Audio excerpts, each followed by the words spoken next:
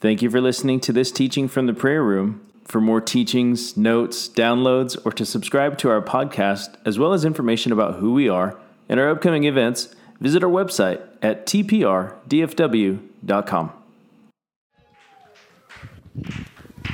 Okay, well, let's pray. Father, we ask you in the name of Jesus for revelation tonight, that the word of God would speak loud, that you would imprint our spirits, that you would speak to us through the word tonight in Jesus' name. Amen. Well, Book of Revelation, tonight's session is entitled Heaven's Walls, Gates, and Streets. This is kind of a continuation of a session that we did a couple weeks ago where we were talking about the layout of the city of heaven. We just didn't have enough time in one session to cover all of it. And so I've kind of put these three things together because there's a specific way that these three things interact. The walls of heaven, the gates of heaven, and the streets of heaven kind of help form an ecosystem is the wrong word, but a system that is all operating together in order to accomplish the purposes of the Lord. And so we're going to look at these three, but admittedly, there is a lot of connection to the last session, though not overlap of material.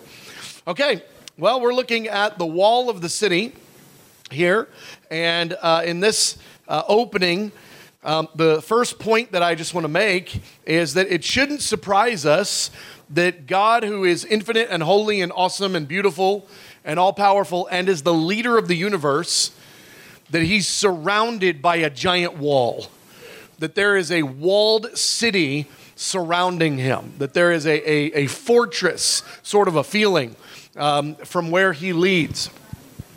And we're told that this wall, in Revelation 21, verse 12, we're told that it is great and high. So Revelation 21:12, it had a great high wall with 12 gates. So we see that it's great and it's high.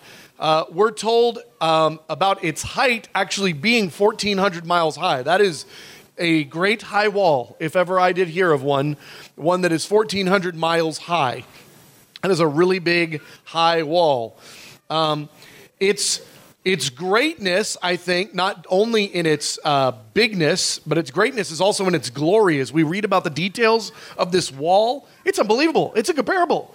This wall is made of the most precious things, and so it is described as both great and high. I just think you could meditate a lot on both of those words and the related ideas and get kind of a good picture. But that this wall, also its architecture, has just got to be incredible. We touched on that just a little bit in our last session related to it's decorated with every type of precious stone. The wall itself is. So the architecture of this wall is just unbelievable. It's also an imposing obstacle for anyone who would try to seek to enter the city without permission. It's a really, really big wall.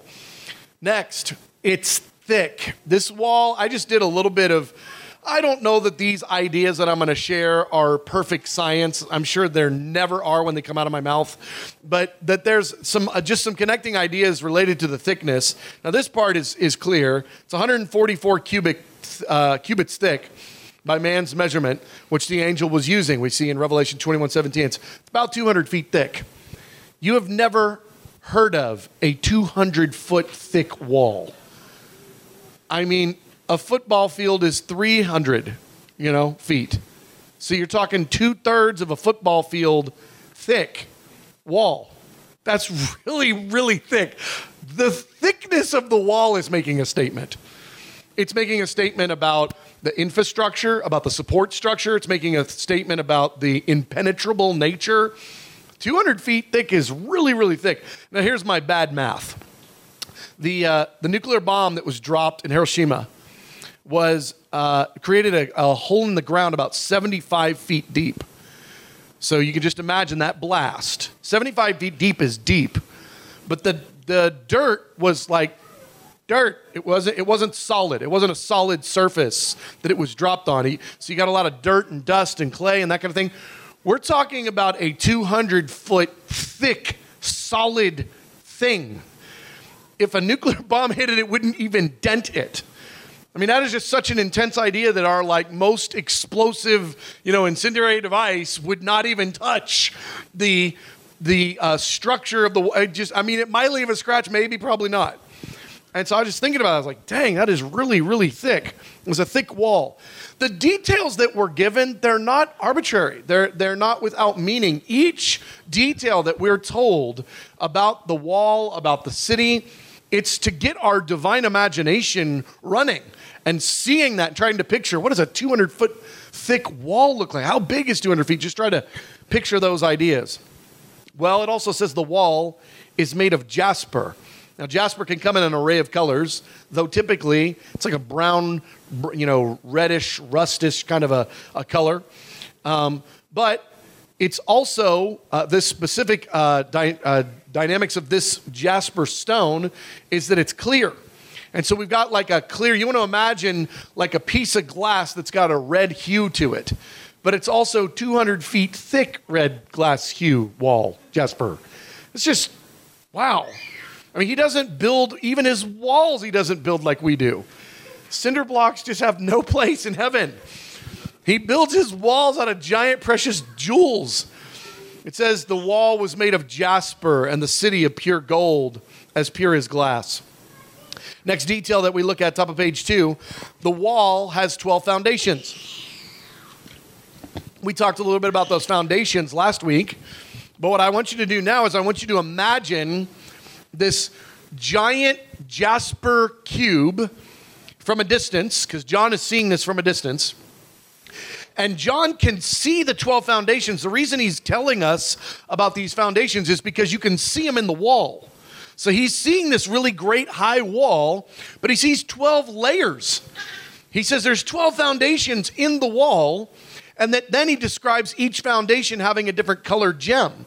So the wall is of a jasper hue, but every so often there's another layer. There's another foundation in the wall that's being described. So from a distance, it looks like some bit of a rainbow. I mean, you've got these different colors, stone foundations that run all the way across the entirety of the wall. Now, part of the reason that I bring up the subject of the foundations is because I think it really adds to the beauty. Imagining those 12 colored stones inlaid within the foundation of the wall. But the second is we need to now start to think about this city more like a giant building and not only as a city. We want to imagine a city within a building because we're told that it's got this great high wall, but within the wall are 12 foundations and that it's 1,400 miles high. So what we're actually picturing here isn't just a city operating autonomously out there. It's a city that is built upon within the walls and according to the walls. The reason that this matters is without the walls, pay attention to this point, without the walls, and specifically without the city's infrastructure being built into the walls, without the walls, a city can only be one floor. Now, you can build buildings that can be as tall as you want, but the city itself can only be one floor. But there are 12 foundations. And the only reason those foundations are able to exist, they don't free float. They're connected to the walls of the city. The 12 foundations are in the walls of the city. So you've got 12 layers, which means this city isn't 1 story tall, it's 12. So now you've got, just doing the math again, you got about 115 miles if it's equidistant. You got about 115 miles between each floor, which is plenty of room for atmosphere in every single layer of the city. Okay, so that the reason I'm bringing that up, we talked about that in the last session. The reason I'm bringing it up here is the essential nature of those walls being part of the city for it to be multi-leveled. Because the foundations are built into the walls. Without that, you couldn't build up. I mean, any building could build up, but the city itself couldn't build up. And so we've got 12 foundations in the walls. Now, with that thought process, just a verse jumped out to me that I had not connected the dots on this before. The verse in Revelation 3:12 that says, the one who's victorious, I will make a pillar in the temple of my God. Never again will he leave it. Pillars connect at the base and connect at the ceiling. That's what a pillar does. Pillars are not freestanding. Pillars they're support beams, but they're support beams that run vertically, okay? This is a pretty wild idea to imagine that the Lord would make the faithful at the end of the age, that there is a way for the faithful to be made pillars in the temple in heaven, to be made a physical pillar. That's just, wow. But when you're starting to imagine now, and think about how big that pillar is. I mean, that is really an elaborate pillar, potentially. So I don't know if that verse means that or not, but it does connect some dots that I hadn't seen before. So I just leave that with you. Start thinking of heaven not only as a city, but as a really big building. The super building, the superstructure. Okay? The gates of the city. All right. New Jerusalem has gates built into the walls. This tells us a lot about heaven, about its privacy, about its worth, about checkpoints, systems. I mean, the fact that heaven has gates, so you don't just genie blink in and genie blink out. You physically walk into the city through gates. That's a pretty profound idea. This tells us a lot about its functions. Just want to read you these 3 verses, and then we'll kind of break down the ideas a little bit. Revelation 21, verse 27, nothing impure will ever enter it, nor will anyone who does what is shameful or deceitful, but only those whose names are written in the Lamb's book of life enter it. No one will ever enter it. The idea of coming in and going out of the city through gates. 22, verse 14, blessed is the one who washes their robes, that they may have right to the tree of life, and may go through the gates of the city. So there it is, again, the traveling through the gates. I think we've always read these verses before and equated it to go to heaven. You know, may enter through the gates of heaven. And we're kind of imagining the idea of, that means I'm saved, I get to go to heaven. Well, it's a prerequisite, but it's not actually what's being described. What's being described is walking through these gates that we're reading about. Walking through the gates into heaven. Okay? Revelation 21, 24. The kings of the earth will bring their splendor into it, into the city. On no day will its gates ever be shut, for there will be no night there. So there are 3 verses that describe these gates, the functionality of these gates, not the description of them. We're given the description in these other verses that we'll look at. Those gates in the book of Revelation, or those passages in Revelation, describe the functioning of those gates. Okay? All right. The gates, these are the gates of a fortress. Revelation 21, verse 12, again, it had a great high wall with 12 gates. This great high wall, you're imagining a medieval castle times a billion. Like, this is the most impenetrable fortress, okay? Great high walls with gates. Those gates serve the exact same purpose as the gates do in that medieval castle. They're for entry. They're for protection. They're for bottlenecking. I mean, it's for all the reasons. I mean, that's why those gates are there. All right? Proverbs 14 says, he who fears the Lord has a secure fortress, and for his children it will be a refuge. I just think that's the wisdom of Solomon sneaking in a little bit about what happens when you wind up upstairs, is that you are part of a secure fortress in the most incredible way. He who fears the Lord has a secure fortress. Isaiah 33 says this, he who walks righteously and speaks what is right, this is the man who will dwell on the heights, whose refuge will be the mountain fortress. His bread will be supplied and water will not fail him. Your eyes will see the king in his beauty and view a land that stretches afar. Again, the whispers of the Holy Spirit through the prophets. Here Isaiah is describing the one who speaks uprightly, the one that loves the Lord and winds up with him in eternity. They will dwell on the heights in the mountain fortress. It's just awesome. I imagine that Isaiah, in order to be able to utter those words, he must have had some revelation of what is up. And then he goes on to describe, he says, you'll see the king in his beauty in a land that stretches afar. How about 12 plains of nearly 2 million square miles each, 1,400 miles by 1,400 miles. It's approximately 2 million square miles times 12 layers. That is a land that stretches afar, if ever I heard one. The gates are made of giant pearls. Oh my gosh, when you do the math on this, this is just bizarro.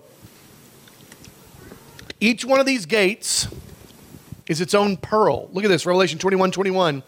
The 12 gates were 12 pearls. Not they were made of a bunch of pearls. Not they were made of pearl. Not they were made of acrylic pearl, substitute. It says the 12 gates were 12 pearls. Each gate, if you had any question, was made of a single pearl. Oh, snap. The rarity of these existence. Pearls are rare. In fact, it's estimated that there's only one single pearl found naturally in 10,000 oysters. So it's rare. It takes a long time for pearls to form. The size of a common pearl earring takes about 5 years for that thing to form. So if you got any pearly earrings, each one of them things was about 5 years in the making. That's just so intense. Okay, so just following that math a little bit so we can understand the value here. Because of their beauty and the way that they're formed and their rarity, pearls are considered to be one of the most precious and one of the most rare gems, even though they're not a gem in the common sense of what we're used to getting out of the ground. We get this out of an oyster's mouth, but they're considered to be of great rarity and value, okay? But pay attention to this. With the conservative number based off of, just way that they estimate how slowly a pearl forms, about 1 millimeter every year, that means it would take 304 years to form a foot. All right? So call it every 300 years you get a foot big pearl. Now, let's just go with a conservative number. It says that there's 12 of these gates, all right? And they're spaced out. If the gate is 6 feet wide, I just imagine everybody's ticked and think God did a bad job. God, that gate should have been a little bit bigger. 6 foot wide gate was a really bad plan. These gates are not 6 feet wide. I don't know how big they are, but they are commensurate of what it is that they are related to. There is some measure of acceptable size, shape, beauty, glory. So I'm just going to go with 100 feet wide, which I think is still a woefully inadequate size. But I'm just going to go with 100 feet because 100 feet really isn't that big when you've only got one of these every 450 miles. Okay? It says there's 3 on each side. All right? And each side is 1,400 miles. So that means there's about 450, miles before. And if you do the math a little differently, that's fine. My point is there's a ton of space between each one of these. The gate better be big enough that it makes sense that there's even a gate there, not a little hole in the wall. So I'm going to go with 100 feet wide gate. That is totally a made-up number by me, admittedly. I just need something to kind of wrap my head around in order to have something to talk about. If it's 100 feet wide and the gate is made of a single pearl, that pearl took 30,400 years to form. 30,000 years to form a pearl gate? Dang. Also, we need to talk about these clams for a second. Because that is a really, really big clam. And just giving a little bit of thoughts here. There's no reason, I'll just say it this way. There is no reason for us to be imagining these pearls are formed differently than the way pearls are formed. There's no reason for our mind to immediately go to, God just genie blinked it, or he made it in the pearl factory. we have pearls on earth, and God is saying, John is telling us they were made of a single pearl. We're supposed to connect the dots to, there's a pearl down here that we understand, it's this big. There's a pearl up there that's really big. We're supposed to understand it as a similar thought process. There is no place on planet Earth where clams that big could be. What body of water are these clams in? How big is that body of water? I'm just saying there's a lot of things that heaven has that were manufactured in heaven. There's a lot of things in heaven that, remember, earth is just the little shadow, it's the little copy. It's in the shadow of heaven.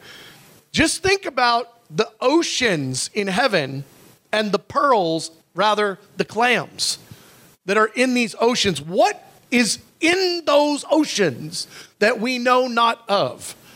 I mean, there's just some things to ask yourself there. Some big questions. The origin of these giant pearls. These gates, back to the gates, that are made of a single pearl each, a really, really big pearl that came from a really big clam. The gates have names written on them. It's the names of the 12 sons of Jacob. Now, again, I brought it up in our last session. Were those names always there? Or were those names carved after Jacob had boys? I'm more of the thought process that they were there all along and Jacob accidentally named his sons right. And that he was actually in sync with the Holy Spirit in relationship to the building of heaven. But even if that's not the case, somebody had to go carve those names into those giant gates, carve them in on the side or whatever. You just imagine you're one of the sons of Jacob and you're there and the angel's over there with a giant chisel and he's like, hammering out your name in the gate. That is so intense. With the 12 angels at the gates, and on the gates were written the names of the 12 tribes of Israel.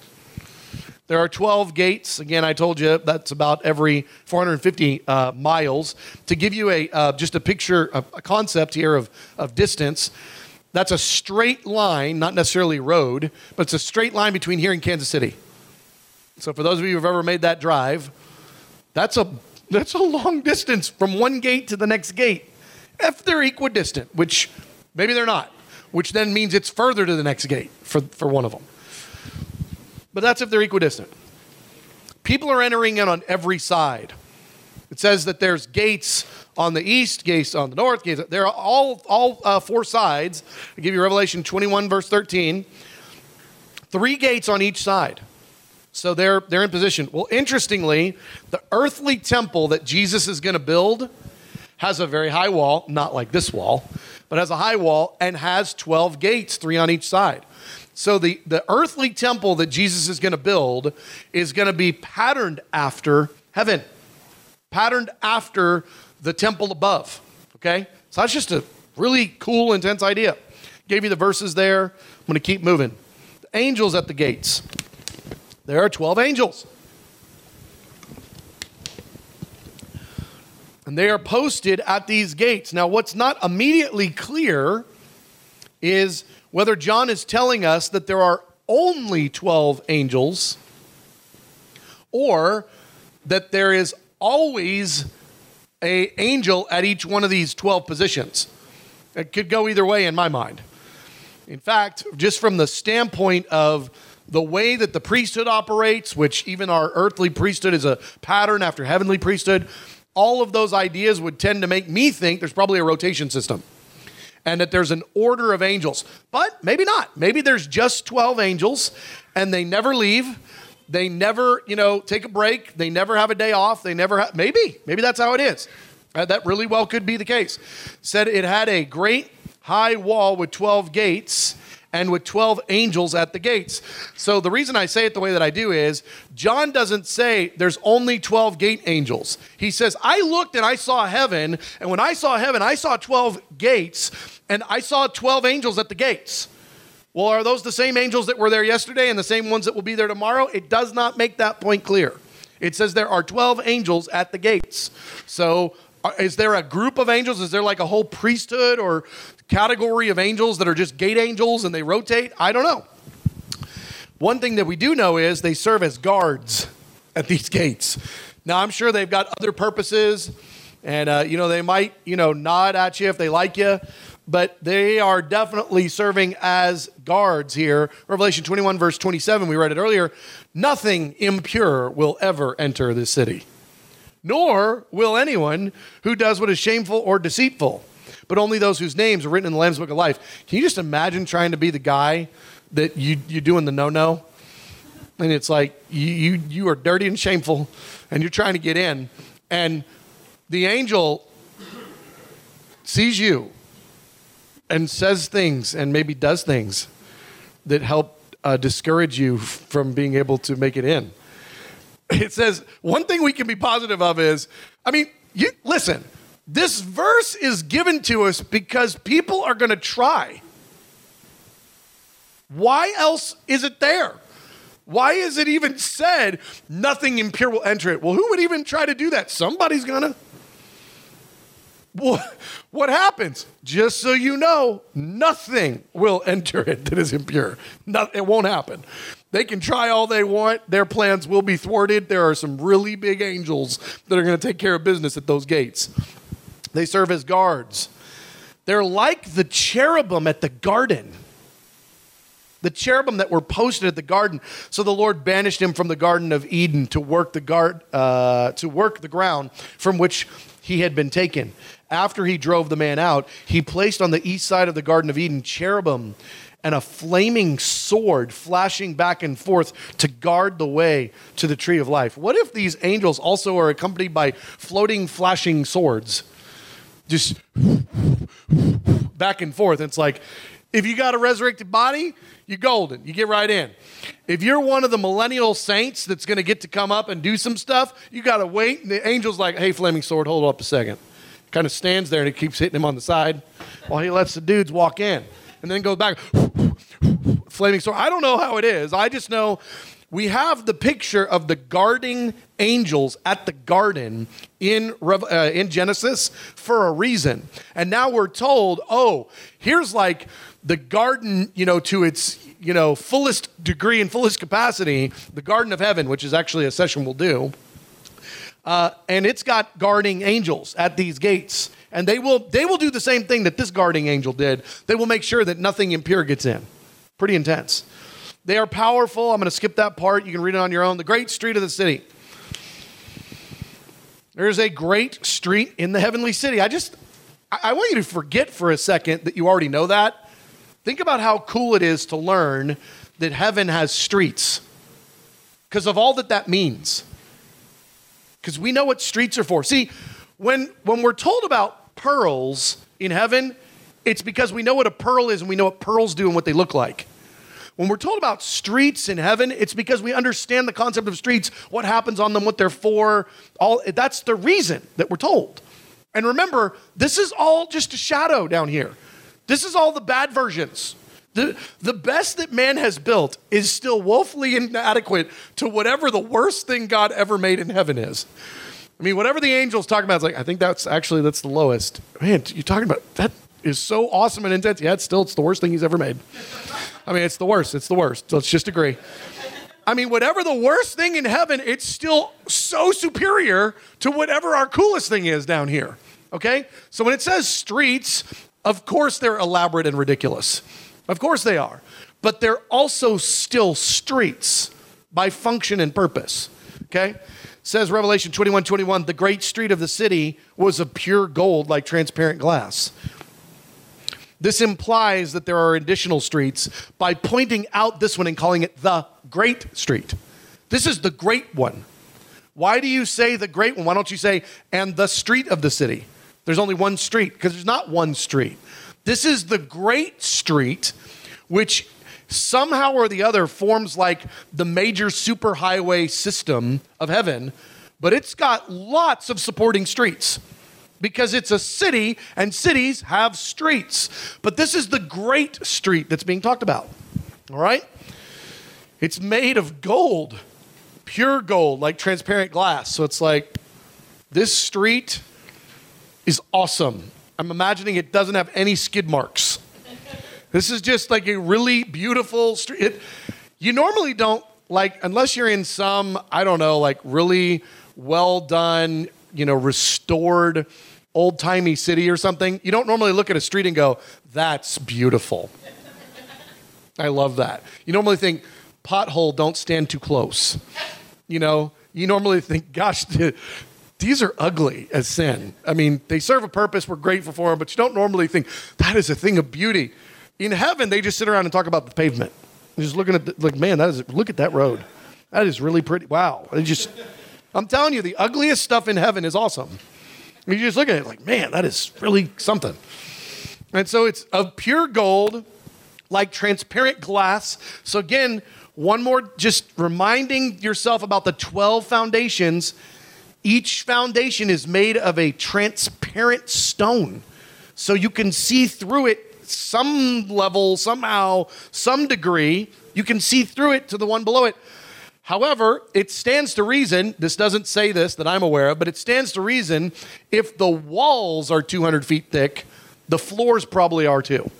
So 200 feet thick floors, again, totally made up.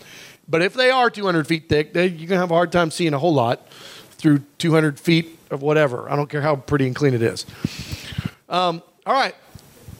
There's also a river in the middle of this street, which is not how we normally build. This is different. It's also a fact that serves purpose. This is not accidental. This is not God messing up. This is two forms of transportation operating simultaneously.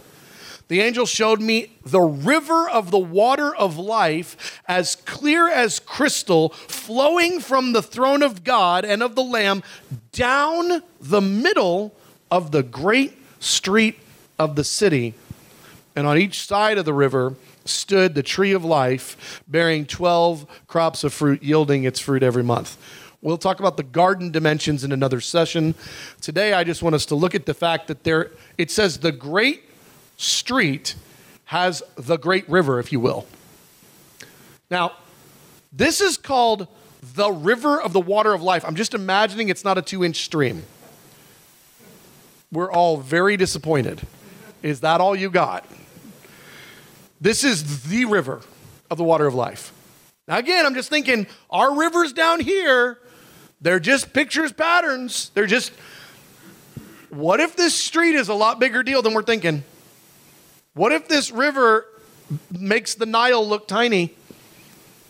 I mean, what if this is a really big river? Well, we know it's significant because we're told elsewhere that this river flows out of the city of Jerusalem, and it starts hitting water tributaries on the earth in the millennial kingdom. Well, in order to be able to travel that distance, it's going to need to be pretty wide because there's no river 2 inches wide that's going to survive the 800 miles across the desert from Jerusalem to the tip of the Mediterranean. There's just Mediterranean. No, not Mediterranean. The Red Sea. The tip of the Red Sea, where the Indian Ocean starts to have little arms that come up. It's about 700, 800 miles, if I remember right. It's its first touch point, because we're told that it's flowing that direction. Here's my point. This is probably a boss of a river, meaning the street is also a significant street. So I just want to throw this out there. I'm not saying this is what it's like. I'm going to throw out a different idea to try to maybe unlock our thought processes here a little bit. What if the street, kind of like we've got the concept of eastbound, westbound traffic on a street, okay? What if this street has got some sort of idea like that, but either one of the sides, either one of the eastbound or westbound, just making that part up, either one of those is massive. I mean, like hundreds and hundreds of feet across, maybe a mile across. All the lanes and the purposes, because I'm just imagining if it's the great street of the city, God has thought through the public transportation thing really, really well in heaven. So I'm imagining there's walking paths on the street of the city. There's probably some sort of vehicle paths. There's horse paths. There's all sorts of paths on each side with the river of the water of life between. And imagine the Nile River Now we're talking about boating transportation. That's also potential to be able to traverse the city. Remember, it's a city. City requires movement, requires transportation. Like actually people going, I'm going to go see my friend. Where's your friend? Well, they're up on level 6. It's about, 3 days, journey by river and walking and buggy. I don't know how all that works. I just know that it is an immense city, and we want to think of it as a city with streets and rivers, and streets and rivers serve the purpose that you're thinking that they serve. All right. The streets lead to the gates. Now, we're told here, Revelation 21:21, bottom of page 6, and then we'll break up into groups. The 12 gates were 12 pearls, each gate made with a single pearl. The next statement, because John's describing what he's seeing. He's giving you a play-by-play of what he's seeing. First he describes the wall, then he says there's foundations in it, then he describes the gate, and the very next thing he says is, the great street of the city was of gold, pure as transparent glass. Why does John skip to the great street of the city? Why does he skip to that if it's not related to the concept he was just talking about, the gates? Because the great street of the city touches the gates, but it touches 12 gates. So this great street touches 12 gates. So that's why I say highway system, not single road that goes for, 100 miles. It says the gate. He just described the gates, and now he's describing the great street. Not a street, he's describing the great street. But we also know this great street starts at the throne of God, because we just read that verse. So now you've got the great street, let alone all the other streets. The great street of the city is connected to the 12 gates and to the throne. So you've now got a super system as far as transportation goes, okay? All right, well, let's break up into groups. Luke, how many groups we got tonight? 4 groups, 6 to 7, okay. Who are my group leaders? All right, Caitlin, stay put. Luke Frenberg, why don't you come over here? And Andy's in the back. Is that right? All right, so groups of 6 or 7, gather around. Luke Frenberg's coming over here. Groups of 6 to 7. If you get too many people, chase them off to go to a different group. Group question time here. And so, okay, so we're going to go ahead and go to our group questions. We'll start in the back there, Andy, with your group. I'm going to pretend you asked the question that I'm going to pretend you asked. And that is, where does the concept of refuse, where does that have place in this gated community, in the city of heaven? And where does that go? And do they take it outside of the camp? They for sure have good plumbing in heaven.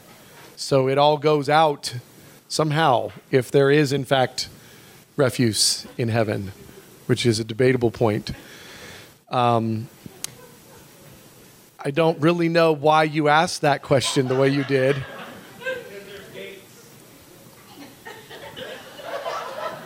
Amen. Andy just asked me, are there gates? Yes, there are gates. All right, over here. Yeah.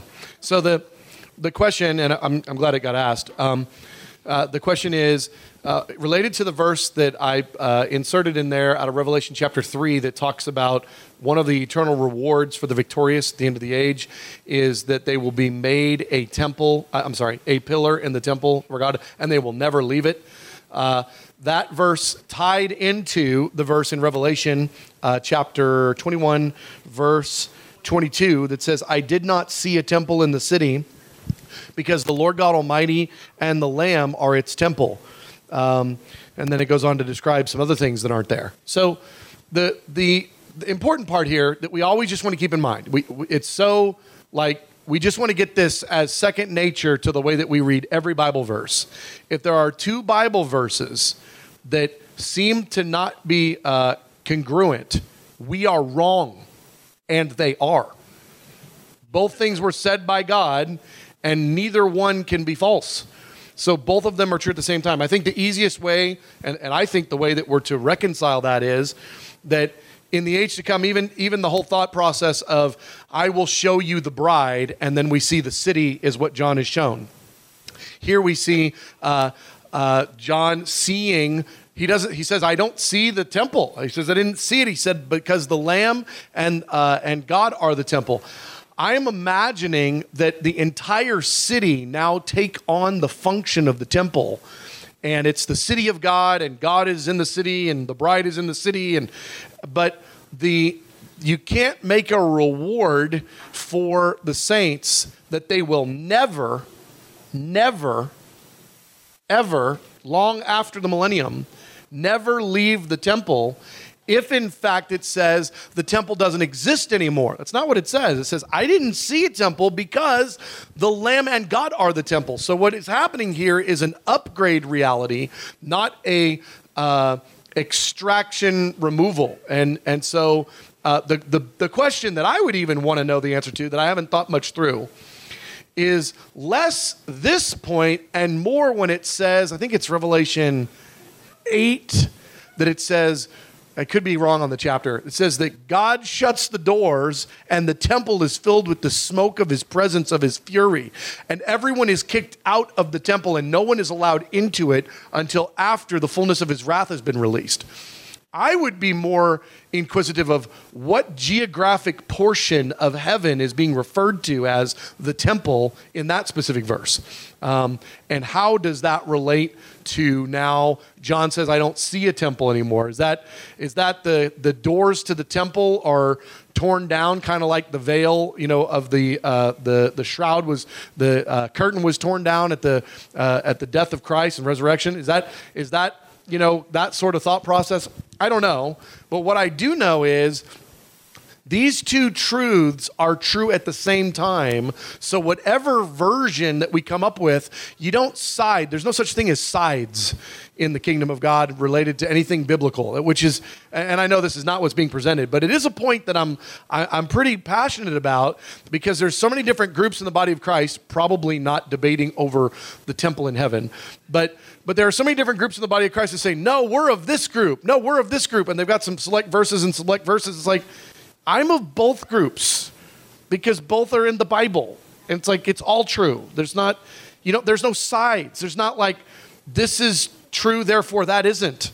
This is true and this is true. These things are operating together, which means there's harmony between the two in a way that it's possible requires some revelation that we maybe wouldn't see on the front end. So anyway, I would just say the way that I've always pictured it, is the short answer to the question now after lots of words, is I think that what we're to picture is the entire city of God is serving as the temple, of which the temple on earth is patterned after that 12 gates kind of concept, 3 on each side, the temple on earth and the temple of heaven, as opposed to the temple in heaven. So that's how I would picture it. Great question. Yes. So it's difficult to restate the question, but I'll do my best to answer how I perceived what you were saying. Revelation 21, verse 14 says, the wall of the city, the wall had 12 foundations, and on them were the names of the 12 apostles of the Lamb. So the wall at John's distance, and he's able to see it because he just got done describing it's 1,400 miles high. Okay, that's right before this. Okay, so he's describing it's 1,400 miles high. So he's able to see this. And it says the wall had 12 foundations. So built into the wall are the 12 foundations. Now, to the point you're making, okay, does it say the wall is 1,400 miles? It does not say that. It does not say that. But what it does say is the city has 12 foundations and that they are in the wall.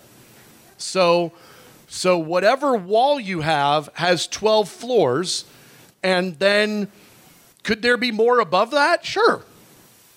But I would say if the wall has 12 foundations and there isn't more above that, why didn't we get any words about that?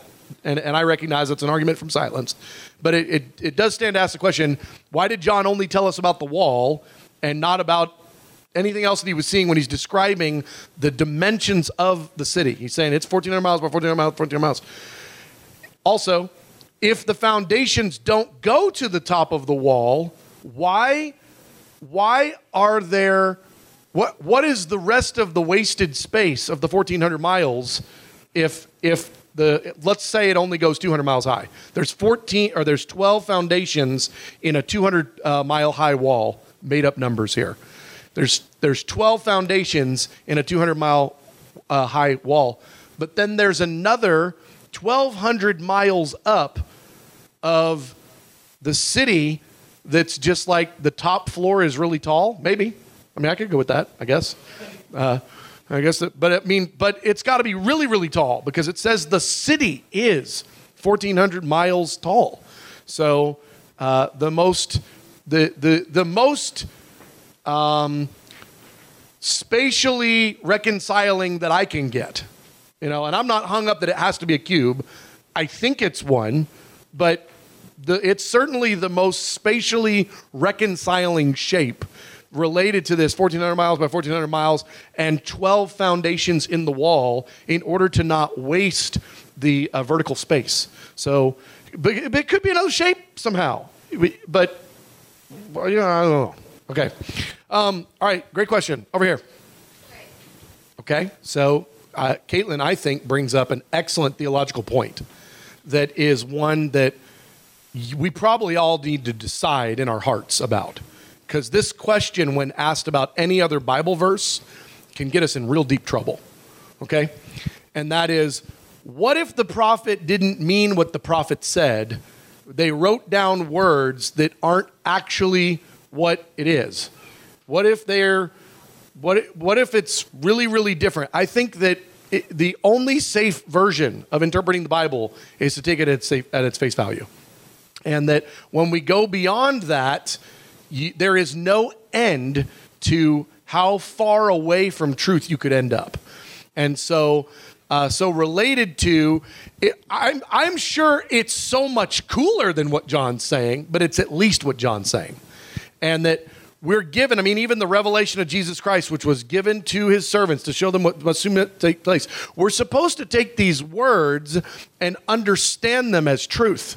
They're not just cool concepts. It's not just John, reaching. If someone on earth has a heavenly encounter and they come back from that heavenly encounter and they're having a difficult time explaining, we're going to give them lots and lots of room. If someone is writing the canonized Bible, we're taking them at what they said and going, I am sure there's a lot more to it than that, but it's got to be at least what the man said. And so I think that the reason that the Lord permitted John to see these things was to help us understand, oh my gosh, heaven's a lot like earth. Heaven's a real place that I can relate to. It's like stuff I understand. I think that's the real picture, the real reason that we're given, the picture. Again, who knows what those four living creatures really look like? But they have to look at least like what John described. And it's possible that there's a lot more going on there. So I think Caitlin asked an excellent question. That's one that really is one that I think it's important that we settle from a theological standpoint, and that is how far outside of what is written here am I going to give wiggle room to what God meant that could in fact be something completely different than what was written? And maybe, he was doing his best. I think him doing his best is I would just never advise someone to process the word that way.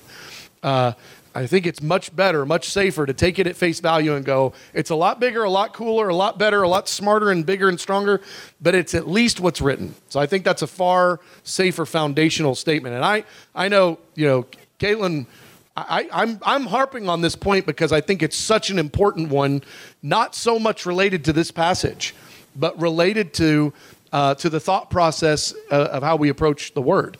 And so I really appreciate that question and really appreciate Caitlin letting me do all that. So, okay. Worship leader, whoever. This concludes this teaching from the prayer room. For more resources, please visit our website at tprdfw.com. Thank you.